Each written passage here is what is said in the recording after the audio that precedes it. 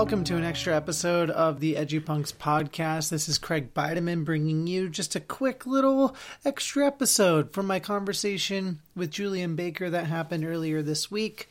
We got off on a little bit of a tangent about running and self-care and how we both kind of view running as self-care. So you get to hear us nerd out a little bit about that and talk about how running impacts our mental health, our physical health, and just kind of our overall well-being. It's a great little bit of a chat that we had. I didn't want to include it on the bigger episode, but this is the only time you're going to hear from me independently of our conversation. But yeah, I'm also featuring the song Sprained Ankle from Julian's debut album, which came out on 6131. It's also called Sprained Ankle. And it's pretty apropos for the conversation. So I hope you enjoy that. And I hope you enjoy this quick little chat that we have. And we'll be back on Wednesday with a full episode. Until then, let's get to work. But yeah, so like I think it's just accepting that your identity is not defined by I'm a musician, so I deal with my problems through music only. Like, when I started running and when I started realizing that I didn't always want to listen to music, this weird thought entered my head the other day. Like, if music didn't work out, I always thought that I'd, still find a way to tour or, work at a studio. And then I was like, or I could just work at a gym or be a nutritionist because I really like mind-body wellness, you know? And I can tell there's a bit of a hippie in there. Dude, shut up. I am capital, I feel bad, but it's the whitest. I am the white person. White person. Every time you go to the Northwest, do you just feel like, well, this is where I should be? Dude, show me a liquid meal replacement made of kale and hemp and a hike and I'm there. Every corner store in Portland and then just go to the Cascades, all whatever. Y'all eat is kale. Yeah. All y'all eat is a mixture between that and soul food. Yeah. Is my ideal diet. But and then that made me feel so freaking weird to say there's this whole other part of my life that has nothing to do with music and that's okay. Mm-hmm. Because you just have to listen to your psyche. What makes you feel fulfilled? Ultimately, I think the answer is the reason why it changes is because it's deeper than music which I know I'm saying some sacrilegious stuff right here, but it's deeper than just the notes that you're playing or the miles that you're running. It's the accomplishment, the proving to yourself that you're making something beautiful out of something painful, you know? Yeah. No, I get that completely. Yeah. I mean, as a runner as well. Yeah. So also, it just helps to right before doors, just sprint out your feet. I'm literally running away from my problems, you know. I'm just do you ever feel like that? Something goes wrong in your life, and you just literally run away from it. Most days when I have scheduled my run, it's either at the beginning of a day when I'm okay, today's going to be hard. So I'm going to go run so that I can actually feel like I at least accomplished one thing today for myself. And then, or it's at the very end of a day where today was hell. I'm going for a run now. Yeah. And it's always that when I'm out there doing the mileage, and I feel like with running, it is the most, and I share this with other runners and some of them think I'm just, again, a hippie, that when I am running, I am the most self-aware of my body. Yep. I am the most attuned with what's happening because I feel everything. And it's one of those moments where I can be with myself. Yeah. And that's amazing. Mm-hmm. Do you feel something similar? Yeah, definitely. I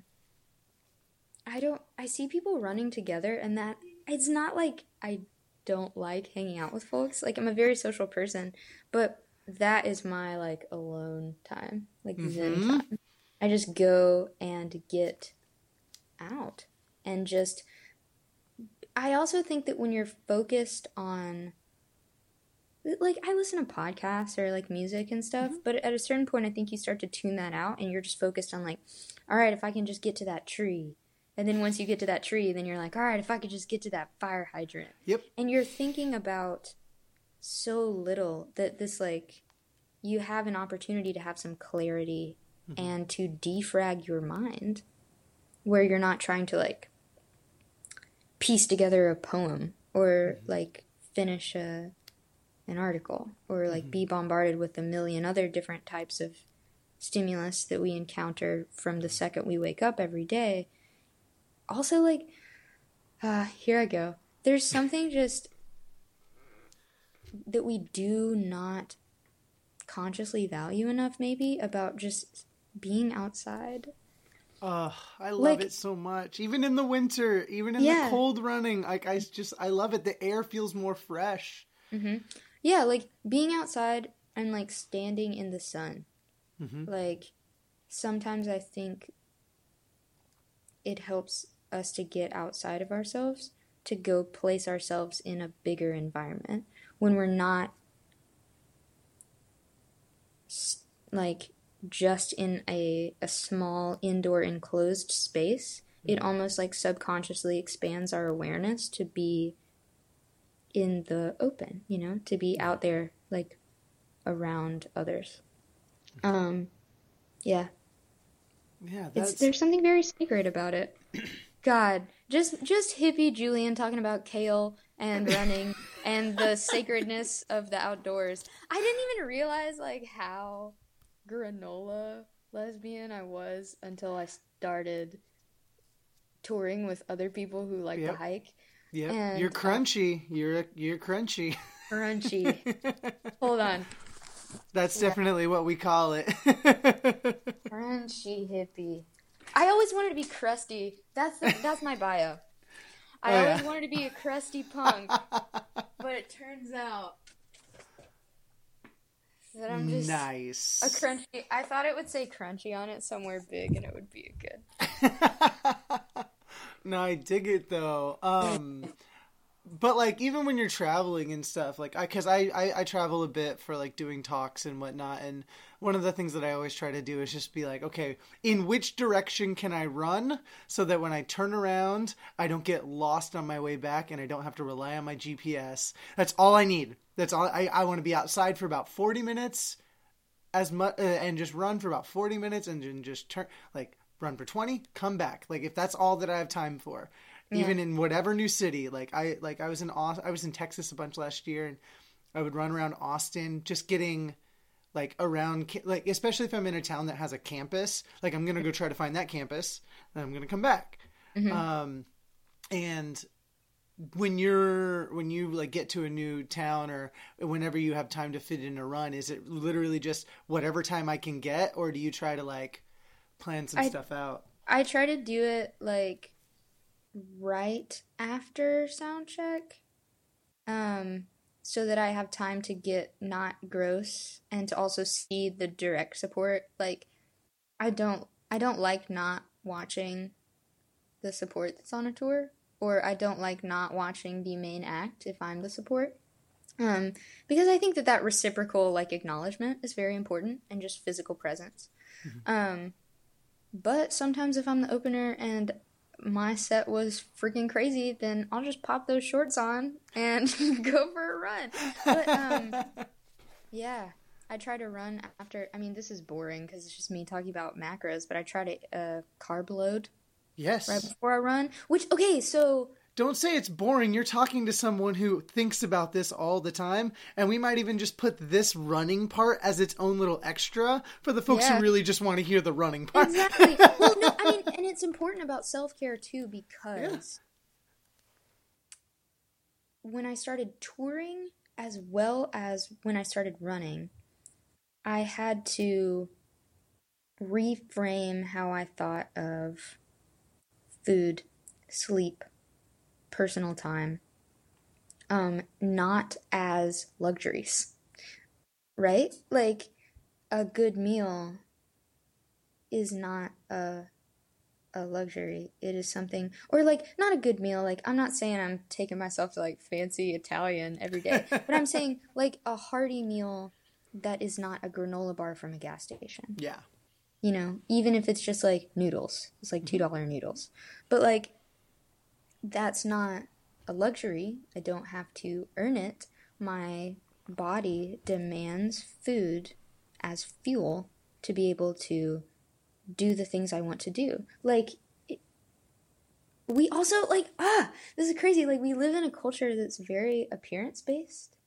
And people sculpt their image quite a bit, but we do little listening to what our insides need, not realizing that trying to overpower our body with our mind in order to make ourselves fit like an aesthetic goal makes our mind miserable, and then we're not enjoying the time that we actually have on this earth. Like, if I play a show and my blood sugar is so low that I feel like I'm going to pass out at the show, I don't get to enjoy the immense blessing of being a musician. If I forget to eat and I feed my body like I used to, a pack of Marlboro Red 100s and coffee for breakfast, lunch, and dinner, then like the lack of food, the lack of health, the lack of sleep deprives you of joy. Mm-hmm. And like, is it worth it to continue those self-destructive behaviors that seem like immediate or like temporary comfort, and then cause yourself more pain in the long run? Like, I can't do my job if I don't take care of my body and my mind. If you aren't taking care of you, you're not going to be good for anyone else. Right. And like, also, I think it's good because like I started running just to cope with freaking out. I would have a panic attack and I would go run until I stopped freaking out. But it forced me to like not view exercise as only a thing that people trying to lose weight do, because that's previously, you know, when you see all those commercials for like South Beach Diet or like the Ab Cruncher or like any infomercial ever, I never was into fitness because I was like, it's just a weight loss regimen. But you actually have to consume more food if you want to be able to run, or else you're gonna just get tired. Yeah. You know? Well, yeah, 100%. And as someone who like spent a lot of time like thinking about like food and my image and like the amount of toxic masculinity I've had to undo over the last at least 10 years, when I first got to college, I was like, wow, how are these dudes in this shape? This is ridiculous. And in my brain, I was like, all right, I need to lose some weight so then I can then put on my whole thinking about it was fucked up. And so it got to the point where now I'm in therapy for eating and body image and stuff, but through the last few years and months, I've really been doing a lot of thinking of how necessary it is that the food I put into my body is food that is actually giving me fuel and food that I can turn into energy when I'm out there running, because I want to compete eventually in races again. I don't really like races again because I don't like being around all the people, but it's one of those things that I like to challenge myself. I like to see how fast I can go. I like to see how far I can go. But if my body doesn't have the energy, and there were days when I would punish myself by starving myself. And that's so, like, looking back, I'm like, that's so dumb. But that was my brain at the time. And I can't hurt myself thinking about that, and just be thankful that I'm changing those habits now. Right. To where running now is an act of self-preservation for me in a lot of ways. Right. Yeah.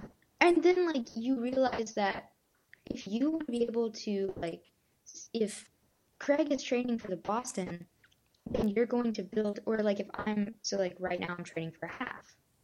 Like if I'm training for a half marathon, my legs are going to look like I can run a half marathon. And that's because I'm going to look like a healthy individual, right? Yay! Like, Yay! not exactly. Like, you're going to change, but then, like, the accomplishment of knowing that you can do things you used to not even have the energy to do. Like, when I smoked and was, like, straight up 90 pounds, I would go up 2 flights of stairs and be like, hold up. Like, it was awful. And now, like, you know, years later, I'm like, oh, wow, I look a lot different, but I look like a person who is not going to fall over and die. So in a gust of wind. Yeah, exactly. Yeah.